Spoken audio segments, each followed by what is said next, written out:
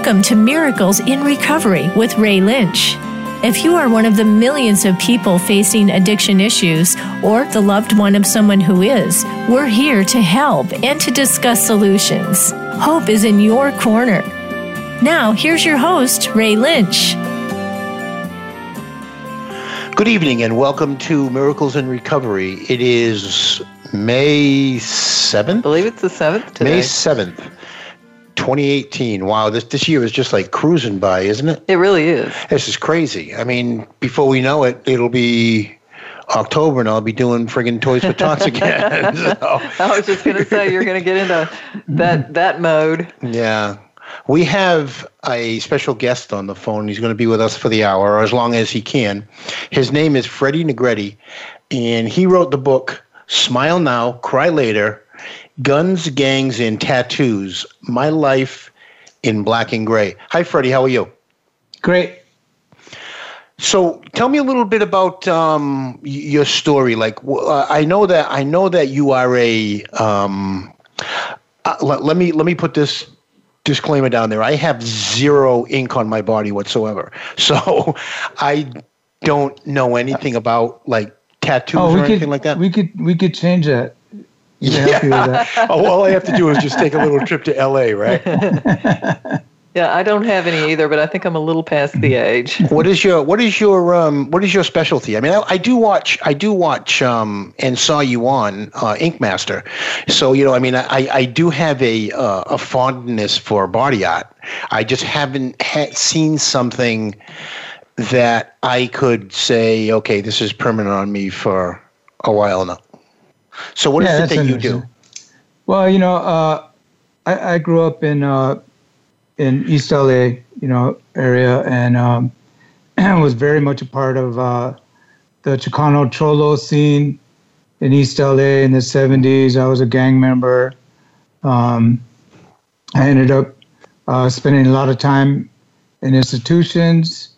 I ended up in prison, and the Chicanos developed a style of tattooing based off of images that were very fond of them, like Mexican revolutionary type stuff, mm-hmm. Aztec type stuff, religious, imagery.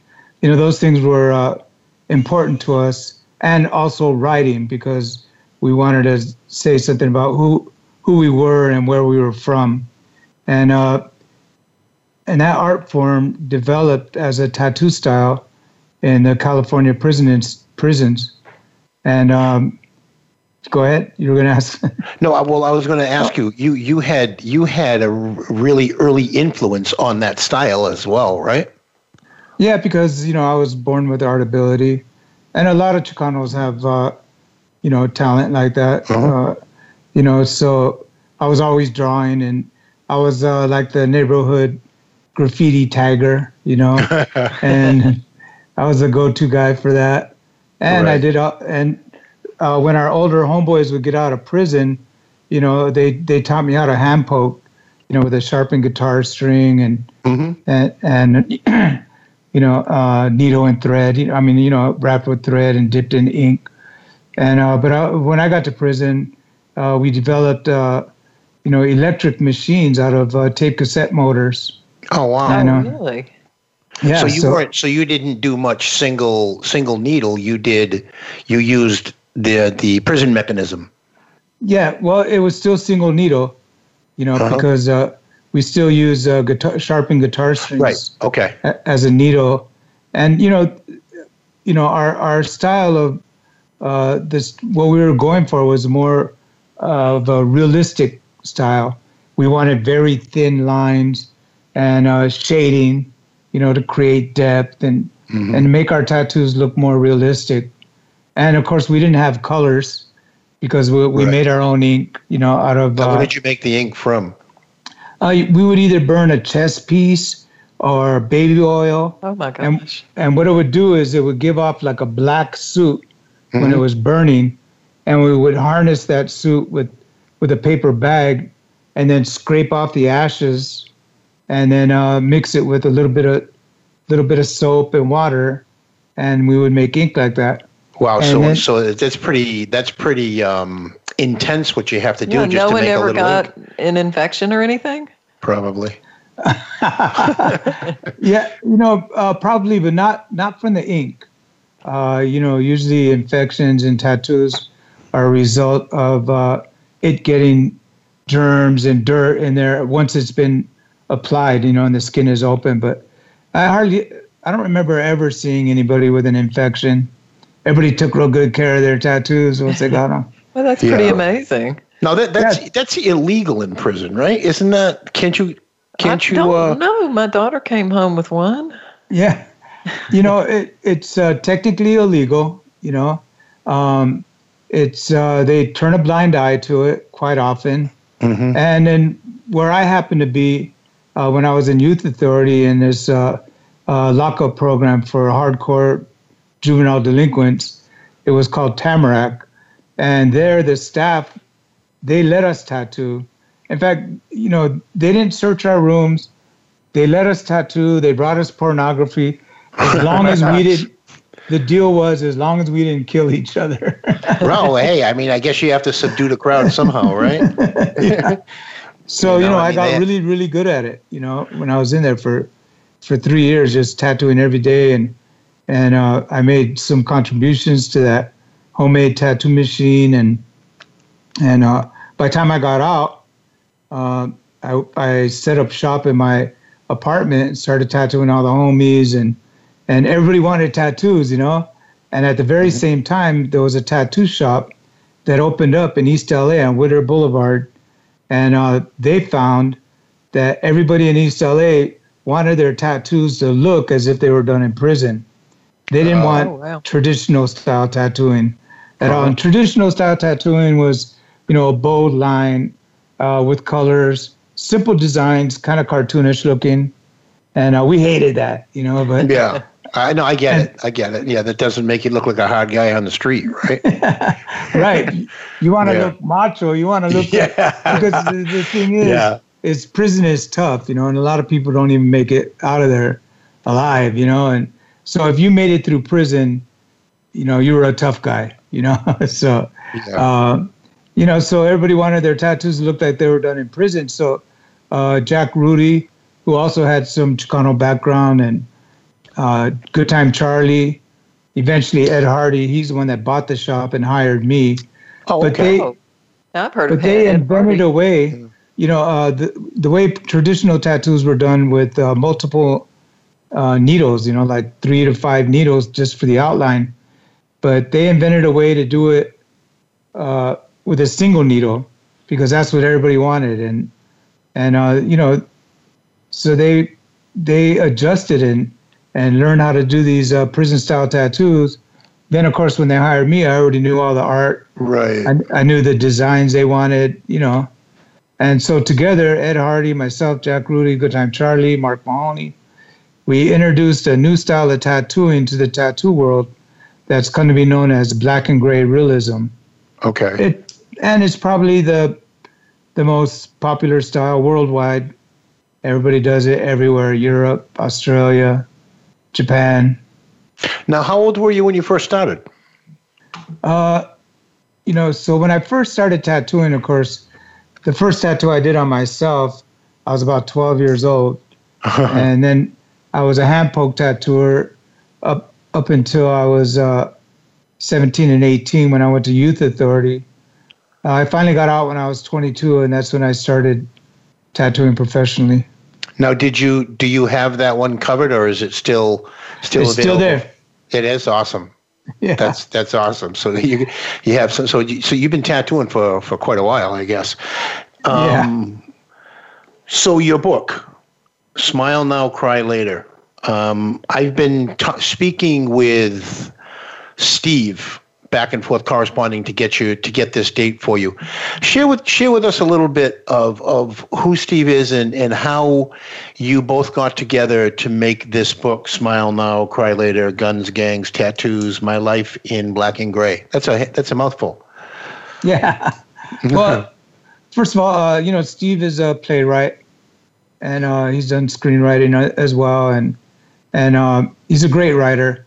But actually, and he's also in the program, in okay. in AA, and has been for many years. Yeah. Uh-huh. And so he was working on a project about an English woman that was like a criminal, famous English woman, and her granddaughter lived here in Los Angeles, and he came to interview her, and her daughter said, "Hey, there's this guy speaking at a CGA meeting. If you don't know what CGA is, it's Criminal and Gangsters Anonymous." Yep. So, and she goes, "You really got to hear this guy speak." So Steve came out. He heard me speak. We all went for coffee after, and when he mentioned he was a writer, I was like, "I've been wanting to write a book, but I just don't know what to do." And he said, "Well, that's not really, my area, but but maybe I can, direct you in the right, give you the right direction and tell you how you might be able to go about it." But anyways, we had a long talk, and he left to drive to San Francisco, and he said it just hit him like a ton of bricks on driving on the way up there, saying, "You know what, I'm going to write this book." And he called me up and he said, "You know what, I'm going to help you write this book." Cool. And I was like, "Yes." That sounds like a God moment. Yeah, that's way cool. How long did it take? It took 6 years because, and he was in, he lives in Austria, so we used Skype. Okay. And we did interviewing for a couple of years, putting it all together. But then there's so much that goes into this thing, like we had to make a proposal, and you had to find an agent, and we went through every hurdle there is to go through. We couldn't get an agent. Finally, we found one, like a miracle. And then we couldn't get a publisher. All the publishers wanted us to do like a picture book with just some with your tattoos. Yeah. And we got offered some lucrative deals. Like they just wanted a big coffee table picture book with some storytelling in it. But we want to tell this story. And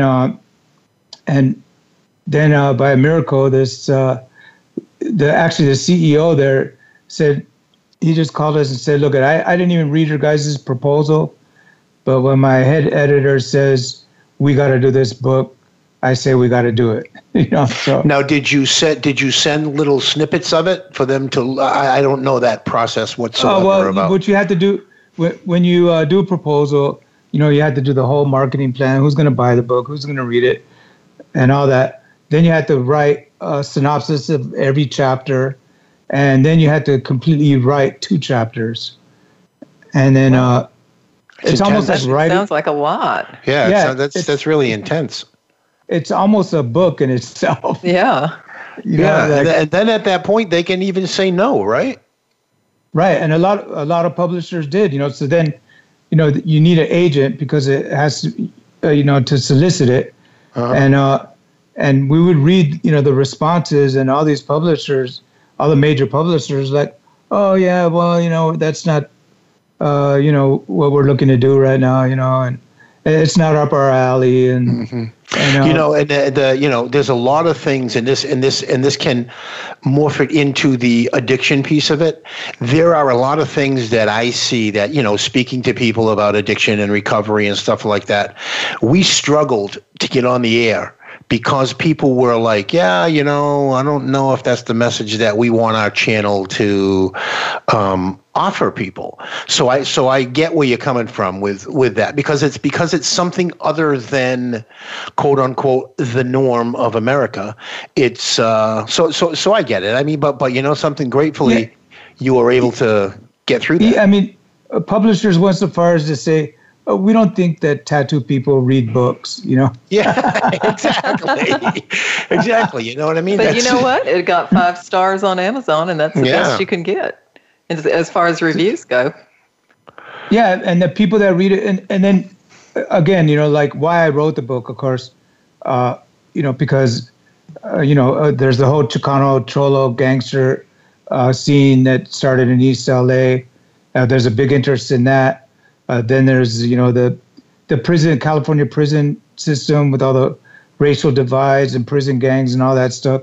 there's a big interest in that. And then, of course, the whole tattoo story of how we started a new style. And there's a big interest in that. But the main reason that I wrote the book is because it's really a story of redemption and recovery. Mm-hmm. You know, and it's a recovery book. It's a redemption book. Now, what year did you get clean in? So I finally got clean. So it's been 11 years, you know. Nice. Good for you. I'm on my 11th year. In December 20th will be my 11th year. Good. Congratulations. Good. You made that. Wow, that's crazy. You made that decision before Christmas. Christmas was always tough for me. I could never. I always found myself. For a lot of you guys, it's always pretty unpleasant. Yeah, I always found myself in detox Christmas, so like 6 years in a row. Well, you know, I count that date because I got arrested, but you know, but I could have used drugs in there, and didn't. Mm-hmm. You know, I had already made a choice when I was before I went into treatment center. You know, I made a choice and a commitment to God and everything. So I count the date that I got arrested. That was the last day I used. Yeah, well, exactly. I mean, you know, you get divine intervention, right? You get snatched up off the street out of your own way. Right. You know, and you know that, you know, it's sad in California. I mean, I don't know what to say, but you know, possession of heroin and speed and all the dangerous drugs was a felony before, you know, mm-hmm. and it was a good stopping point, you know, it's something to make you stop. And they had a program called Prop 36, where if you got arrested for possession, you would plead guilty for the charge, and then they would release you to do a drug program, and you'd get 3 chances. And if you completed that drug program, they would dismiss the case. Was that something like drug court? What they call drug court today? It was similar. It was similar to drug court. It was called Prop 36. Actually, okay. Robert Downey Jr. was the one behind it. It's gone now because they decriminalized heroin and speed. Oh my gosh! Now, are you kidding?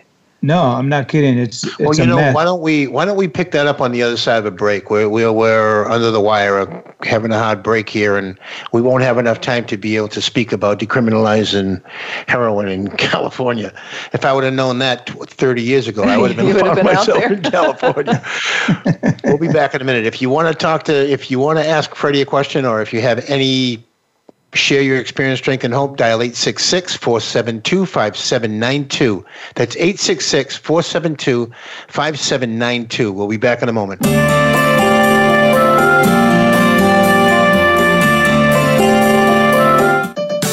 Your life, your health, your network. You're listening to Voice America Health and Wellness. Tune in every Tuesday for C. diff, spores, and more with host Nancy Caralla. Our program is to provide information about C. diff, healthcare-associated infections, and more. Nancy is a C. diff survivor, healthcare professional, and founder and executive director of the C. diff Foundation. Together with her guests, we'll explore C. diff infection prevention, treatments, environmental safety, and more. Listen every Tuesday at 1 p.m. Eastern Time, 10 a.m. Pacific on Voice America Health and Wellness.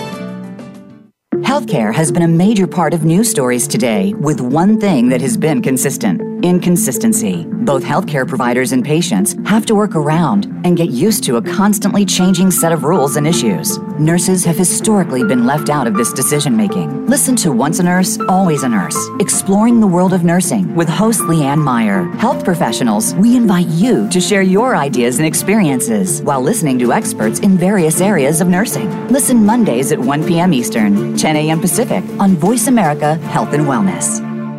Ready to transform your health and your world? Join host Melissa Alexander for Insight Living with Vitality. Melissa and her guests go behind the scenes on what it takes for practitioners and clients to transform themselves and others. She provides insight to medical procedural breakthroughs, available product resources, and explains lifestyle choices designed to improve and expand your vitality. It's time to get rid of that baggage, remove those blockages, and prevent buildup from hindering your progress in life. Tune in every Monday at 10 a.m. Eastern Time, 7 a.m. Pacific Pacific Time on the Voice America Health and Wellness channel. Explore the power of natural healing with Howard Strauss. Join us each week for an informative program that'll help you learn effective healing methods using natural remedies. Howard's guests include top researchers, authors, and experts who will share their views on a variety of natural products and healing methods that really work. Tune in to The Power of Natural Healing with Howard Strauss, Mondays at 11 a.m. Pacific Time, 2 p.m. Eastern Time on the Voice America Health and Wellness channel. Step into a healthier you. Voice America Health and Wellness.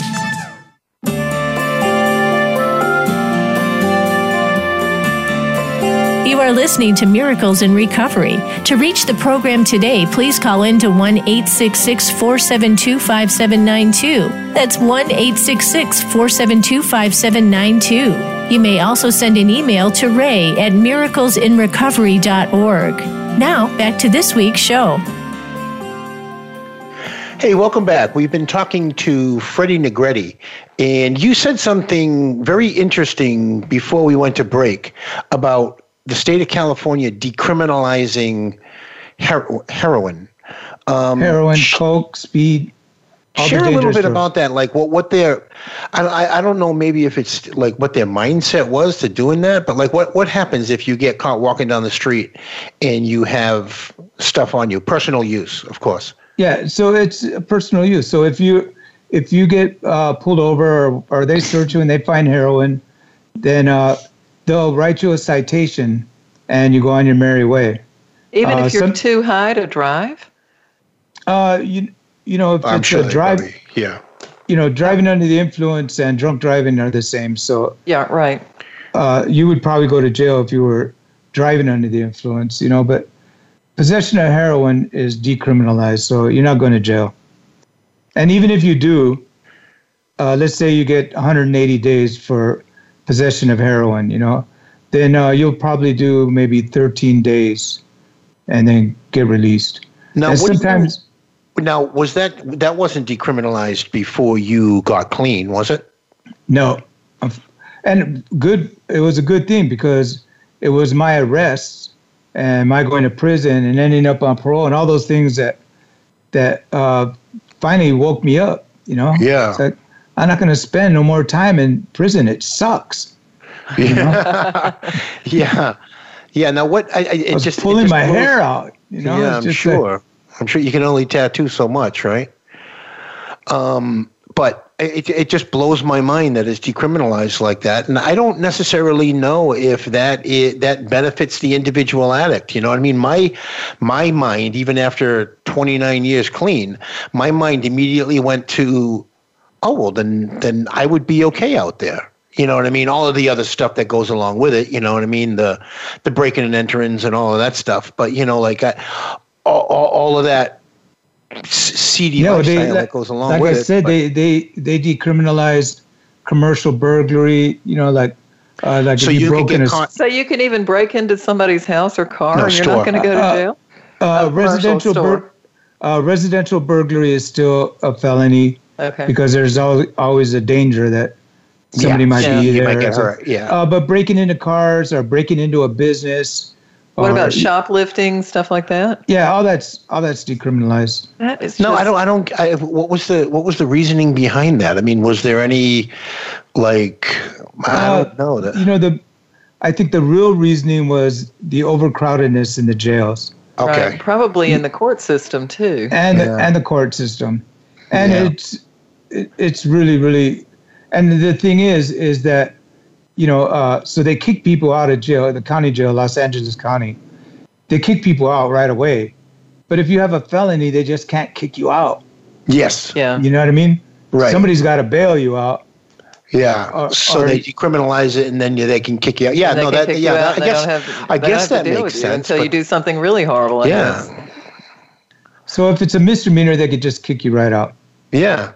Well, if enough of them stack up, do they come try to find you and put you in jail? You know, if you don't show up for court 20 times? Well, yeah. I mean, there's always individual things that the judge could do. They could put a no bail warrant out for you, right? Which really gets the system, you know, bogged down. Or they could put a high bail, you know, like a $50,000, $100,000 bail, if you don't show up for court. But it sounds like you would have to do something pretty bad to be put in prison now in California. Right. It would have to be as a person in recovery, Freddie, how do you think that helps the addict community? I mean, I don't want to be the guy saying, "Yeah, you need to go to jail," but yeah. But it was helpful for me in the work that I've done for people to because it was better when they had that Prop 36 that I was talking about. Mm-hmm. When you would get arrested for possession of dope, and they would have you plead guilty to the felony, and then they would let you go to either go into a live-in facility or do one of the state-funded drug programs. But so the state actually had drug programs that they funded, and were they I don't know about the government and the state. They do fund some programs. You could get government funding for a program, but what they did, they weren't their actual state programs. They were programs that the state recognized and would sentence people to. Okay, they had like a list of. So okay, yeah. I was in Hollywood. I got arrested in Hollywood.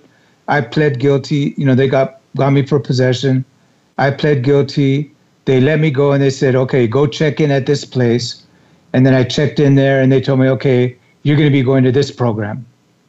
And, and I failed. And you're supposed to get three chances. Wow. I got arrested again. And they did the same thing over again. And then I had a dirty test and I was at court like for an update thing. And the judge said, you know what, just you're going to prison. And the thing is you already plead guilty, like you can't fight your case, No, right. At that point, you've already said guilty. So if you fail the program, they could send you right to prison. How much prison time did you have to do? So when I failed the Prop 36, I had to do 2 years. Wow. Did you do the entire 2? No, I got 2 with half. So I did about 14 months. It's just, it's funny. Like I'm originally from the Boston area, and I live in Florida now. And to hear the decriminalization, I'd like to see numbers. If it's helping the regular addict on the street, or if it's, you ultimately volunteer for in a program, right? At Rabbi Mark's program. Yes, I do. Beit Teshuva. I volunteer there, and then I also work at another program called ARC, Authentic Recovery Center. Okay. And then whenever I can help anybody on my own through the program, I do it.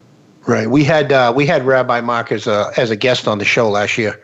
Oh, that's my buddy. Fascinating. Yeah, he's a nice great guy. Yeah, very nice guy. Now, what'd you say it was ARC? Yeah, and actually ARC, the people that, and that's a great program, and it's really growing. Where's that at? The headquarters place is in Culver City. Okay. And theirs is a shorter program. It's a 30-day you had to do a week detox, and then you do 30 days residential, and then when you come out, you do IOP, intensive outcare, and that could be anywhere from 30 to 60 days, depending on how they evaluate your progress. Right. But, I guess it's almost like any other. No, that is a 12-step based program, correct? Yeah. Both of them, Beit Teshuva and ARC. Yep. They're 12-step and psychotherapy. Mm-hmm. Beit Teshuva uses. They want you to accept, the ethical teachings of Judaism. Okay. Mm-hmm. You don't have to convert or anything, but I think I even remember saying Rabbi Mark saying that. Yeah. So you don't have to be Jewish to go through the program, and they're pretty open. It's not government funded at all. It's all, it's all self funded, by donations, but it's such a great program, and that one's a long-term program, like 6 months to a year. Oh, okay. And how do you determine the length of stay? Just by how somebody's interacting with the counselors and all of that stuff? Right. Well, you could determine yourself whether you want to do a year program or a 6-month program. Oh, yourself. Oh, okay. Yeah. I gotcha. Yeah. How many people are really willing to do that at the beginning, though? Hey, if you have nothing, Right. Well, yeah, I guess you say, okay, I'll do 6 months and see what happens. But also, once they get in this program and they see what's going on, because they don't just say, okay, you did a good program, bye, good luck. Yeah. Yeah, which happens a lot. Just to share with you, I worked for a urine toxicology company quite a few years ago, and we did the urines at a Scientology place. Oh, okay. Completely different, like that's what it was when you left. What's your aftercare program? Well, I'm just going back to my grandmother's house. Perfect. Okay. Tell me how that works for you when you get back. That's a relapse waiting to happen. Yeah. Tell me how that works for you when you get back. But, I think that programs that have some kind of spiritual underlying or 12-step recovery or something like that. Well, and also, to me, it sounds like this program has a heart for the addict, where so many of them don't. They're businesses, and they're driven by making money. And so the more people you can churn in and out, the more money you make, especially if they have insurance. Right. So this sounds like both of them that you're describing sound like the people there have a heart for the addict, and maybe some of that enthusiasm spreads. And they also have some sober living houses. Nobody just goes right home. You get an internship. They do a lot of internships with local businesses. Okay. Plus, Beit Teshuva, they own their own a beautiful thrift store, like a high-end thrift store. Wow. And they have a trucking business where they go pick up all this furniture. Pick up the stuff at people's houses, yeah. Yeah. So they put you to work, and they have independent living. They have a whole building where you go from residential to independent living. Now, did you go through that program, Freddie, or did you just connect with it after? Okay. It sounds kind of like college, where you go to the dorm, and then maybe when you're a junior, you move into an apartment. Yeah. It really does. I think this sounds like what we need everywhere. Yeah.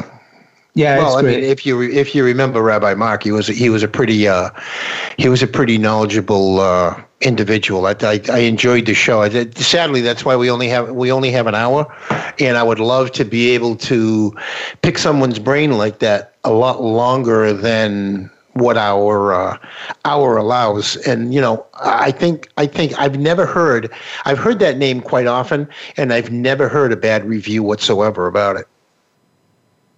Oh, about Beit Teshuva? No. Yeah. Everybody loves it in there. That everybody feels like something. And there are some people that fail.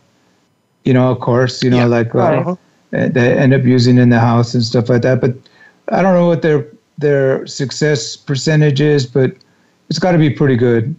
Well, I have always said, and this is kind of maybe just my own strange perception, but if you and I are in a program, you get it and I don't, why should I be a statistic?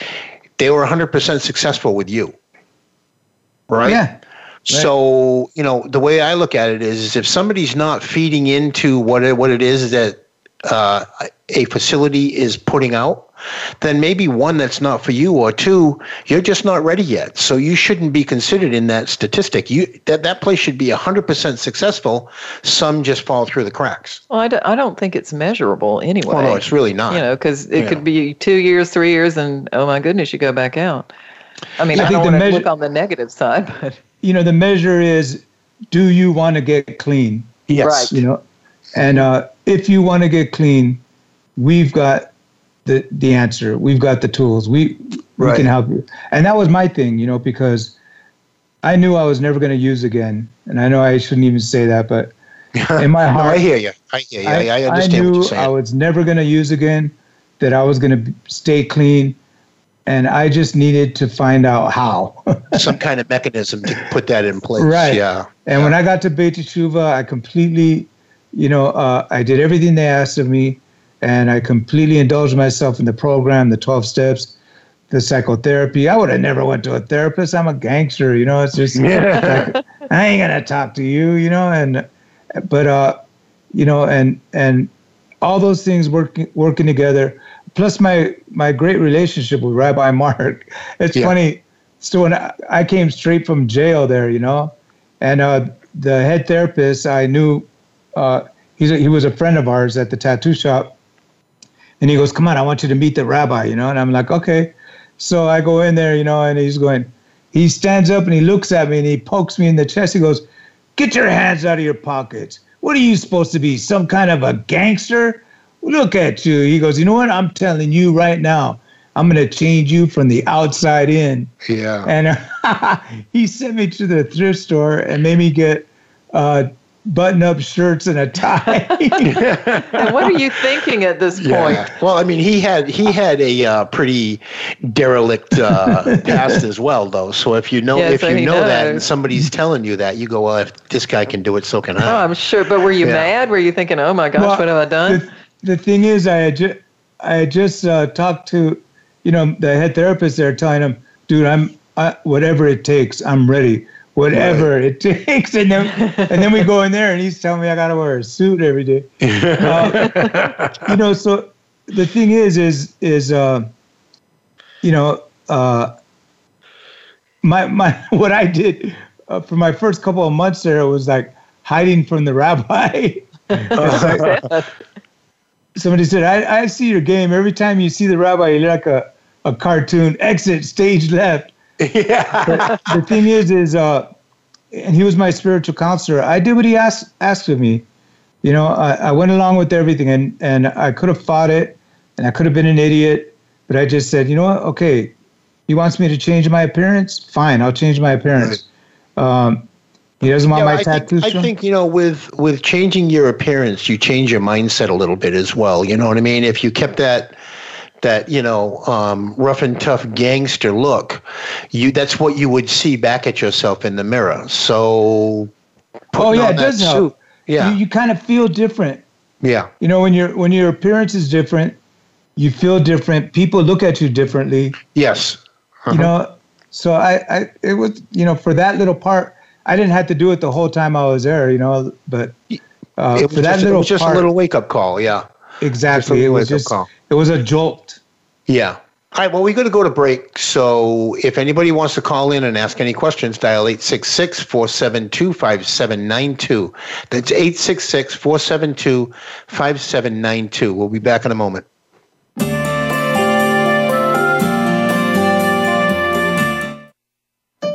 Opinions, options, answers. You're listening to Voice America Health and Wellness.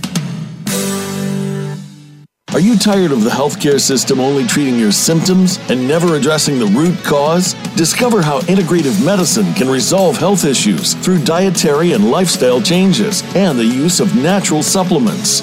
Increase your energy, memory, mood, immune system, sexuality, and more. Join Dr. Sunil Pai and Maureen Sutton to help you take back your health with natural, evidence-based solutions. Tune in every Monday at 1 p.m. Pacific Time and 4 p.m. Eastern Time on Voice America Health and Wellness Channel. Have you figured out what to attract in your life in order to make it successful? There are those who can and those who can learn. Your intensified energy gives you willpower to move the bar forward and be happy. Happy people spread their energy throughout their lives, and once they figure it out, go on to be successful at nearly everything they set their mind to. Join host Ellen Morano and her panel of guest experts and co-hosts on Generate Massive Energy for a Fulfilling Life, Thursdays at 11 a.m. Pacific Time, 2 p.m. Eastern on Voice America Health and Wellness. When a woman is diagnosed with breast cancer, it's probably the most frightening thing that's ever happened to her. Friends and family often don't know what to do for support, not to mention the patient herself. That's where Breast Friends Cancer Support Radio comes in. Join Becky Olson and Sharon Hennepin, breast cancer survivors and advocates. They help by providing inspiration, information, and most of all, hope. Tune in Wednesdays at 9 a.m. Pacific Time, 12 noon Eastern Time on the Voice America Health and Wellness Channel, and Thursdays at 9 a.m. Pacific Time on the Voice America Women's Channel. We got the power to change the world. Is your health where you think it should? A fresh look at today's health. Voice America Health and Wellness.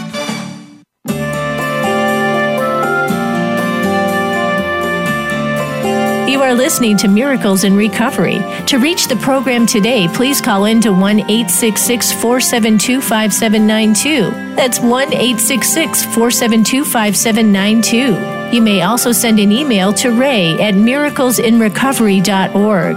Now, back to this week's show. Hey, welcome back. We are talking with Freddie Negrete, the author of Smile Now, Cry Later, Guns, Gangs, and Tattoos, My Life in Black and Gray. Freddie, before this last 15 minutes gets away from us, I want to have you share, 1, how somebody can get your book, 2, how somebody can find you on a website, 3, where they can find you, where you work. I mean, that sounds kind of scary when I say it that way, but, you know what I mean? Share how people can look more into who Freddie Negrete is.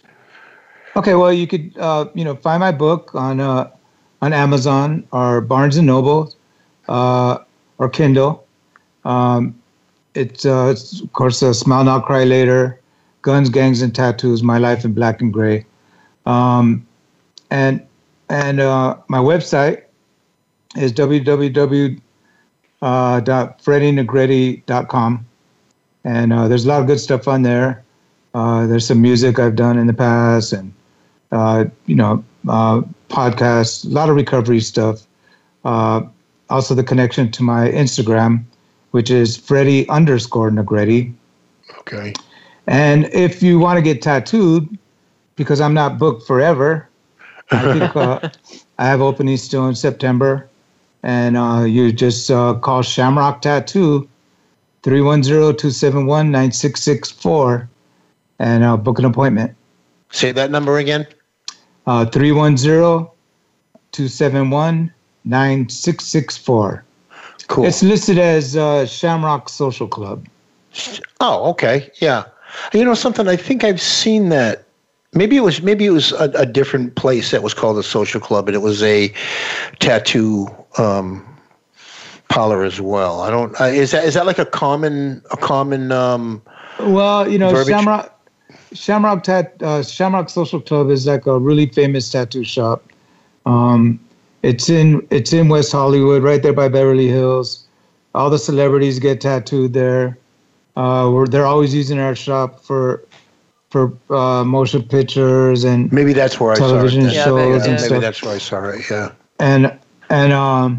And also, so the other shop was, I think, Rooster Street Social Club, and and they came out with a TV show called New York Inc. That's where I saw it. Now that you say that, yep, that's where I saw it. Yeah, so that was a different shop. There was also a controversy. It was like, because we were the only social club, and then he named his social club. He got a comment from us, but copycat. Yeah, he copycat. The dirtbag. But hey, you know something? The thing is that no matter what you do, and you're standing on your own. I mean, you're looking at the tattoos that you have in your book. I mean, you stand on your own. There's Oh, they're amazing. They're better amazing, than photographs. Yeah. I mean, I was looking at some, and I honestly thought they were photos. Mm. You know, what you do is amazing. And I've had my own shop. Almost makes me want to get one. Almost. Well, I'm pretty old. I don't think it would work. Stop with it doesn't matter. Age doesn't have anything to do with it. In fact, it kind of goes in better with a little bit aged skin. Oh, is that right? Really? Yeah. Oh, because I remember seeing on Ink Master when they give somebody an older subject, they're like, "Oh man, that loose skin." Yeah. You know. Yeah, no. What I was thinking about. It actually works better. Oh, okay. Oh, interesting. Yeah, it goes in better. You know, like maybe they were just assuming. You know. Yeah. Oh, well, maybe they're not. Well, it was at the probably level reality of where TV. you are. Yeah. Right. Yeah. But so in your book, you dedicate it to Lorenzo. Yes. Who's Lorenzo? Lorenzo's my son, and he's part of the reason that I hit rock bottom and got up and got into recovery. I had a custody battle with his mother. I got custody of him. I brought him here to Los Angeles, and honestly, I wasn't the best father, and he got involved with the wrong crowd, and he got murdered. And it was devastating for me. You know, the guilt that I felt in so many different ways. That was one of the things I really had to deal with my psychotherapy. But you know, I just I became the most hopeless dope fiend that you can ever imagine. Right, and I totally understand that. Me too. Wow. Fortunately enough, I haven't had to experience that, but sitting in meetings and hearing people share of, tragedies like that, I feel that I can feel their pain. I can, it's so, I don't know. Yeah, that's my worst fear. You live with that. Mm-hmm. That's right. You know, like I always try to be a fearless person. You know, they say to be fearless, but when you realize that you're not fearless. You can't be when you have somebody that you love. You know, and you fear for your children that you're afraid that something bad might happen to them, and when something does, it's just devastating. There's just no way to deal with it. Yeah, I can't imagine. And how long had you kept using after that happened? Because that must have blew you away. Yeah, that blew me away, and of course, at the very same time, I had a health issue. You know, I was diagnosed with drug-induced congestive heart failure, and so using on top of that was driving me closer and closer to death. You know, so and I got really bad, and of course I got arrested. I went to prison, and I failed that thing. I went to prison. I got out and immediately started using, and my health got really, really bad, and I got arrested again. This time I was on parole. But, you know, when I was in the county jail, I had an amazing, miraculous experience, because I had 3 heart attacks in there. And, you know, I prayed to God, and asked for a little more time. And I had a miraculous recovery with my heart condition. The doors were open for me to go into a residential program. I wish we had more time for me to tell that story because it's really amazing, but you could read about it in my book. And basically, I was healed of that condition. Right. I have high blood pressure, but so your health is okay now? I mean, at the time, I had those 3 heart attacks.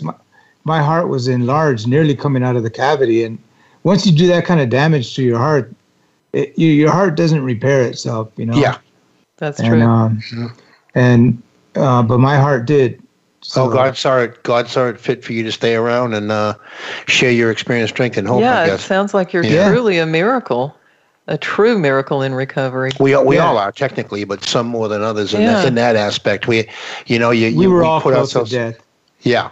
You put yourself in a. But I hear in both of you got this mix of gentleness and toughness, and I really think you have to have that, to be able to survive this disease, and then to be able to work with others who are still in the midst of it. Yeah. I mean, I was going to say thank you for the gentleness and toughness, but then, I know that I needed somebody to be both gentle and tough with me, like Rabbi Mark was with you, putting his finger in your chest. You know, a lot of people need that to be able to get over that first hurdle of running out the door. Or saying, you're not going to tell me what to do. Right. And that's what, you know, that combination is so hard to find. You're either really tough and mean, or you're like me and kind of, you know, like an enabler and too gentle sometimes. But you guys have that good mix. And, you know, I've sensed that in a lot of recovering people, you know, the women too. It's and it's interesting to me that you know how to do that. Or maybe it's just part of your spirit now.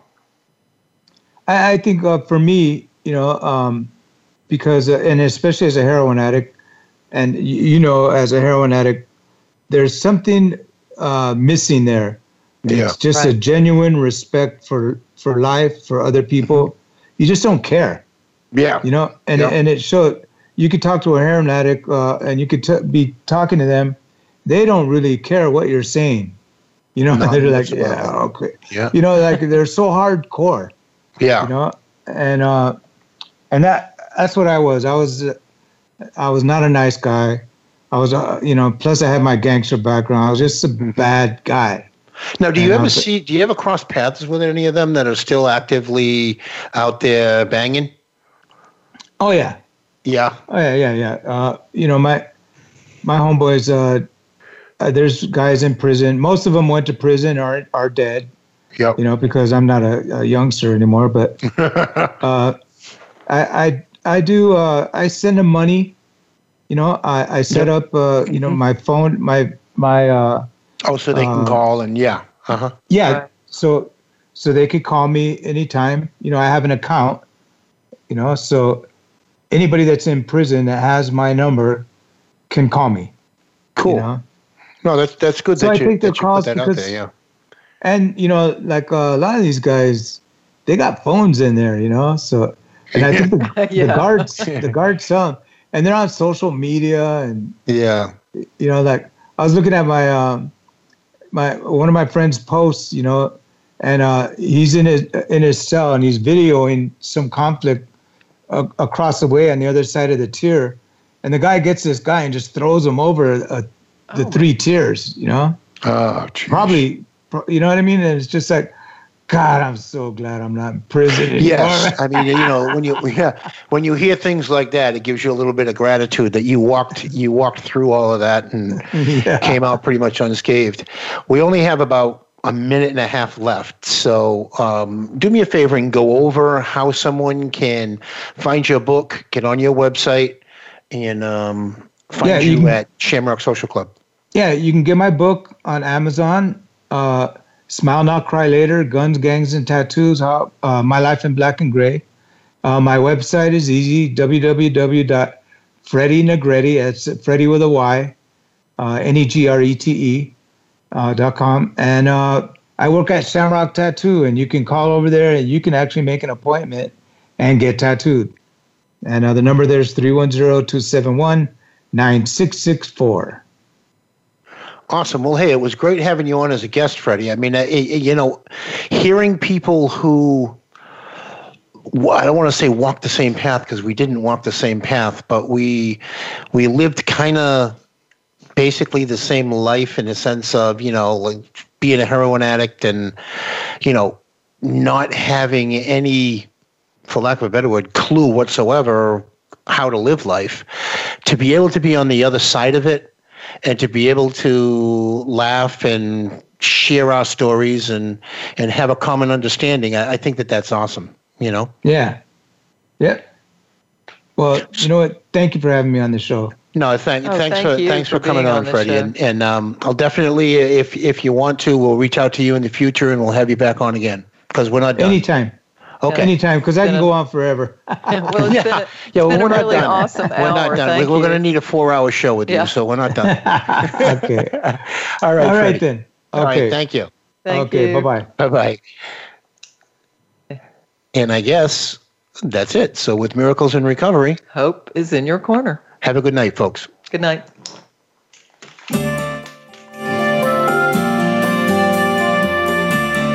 Thank you for joining us this week for Miracles in Recovery.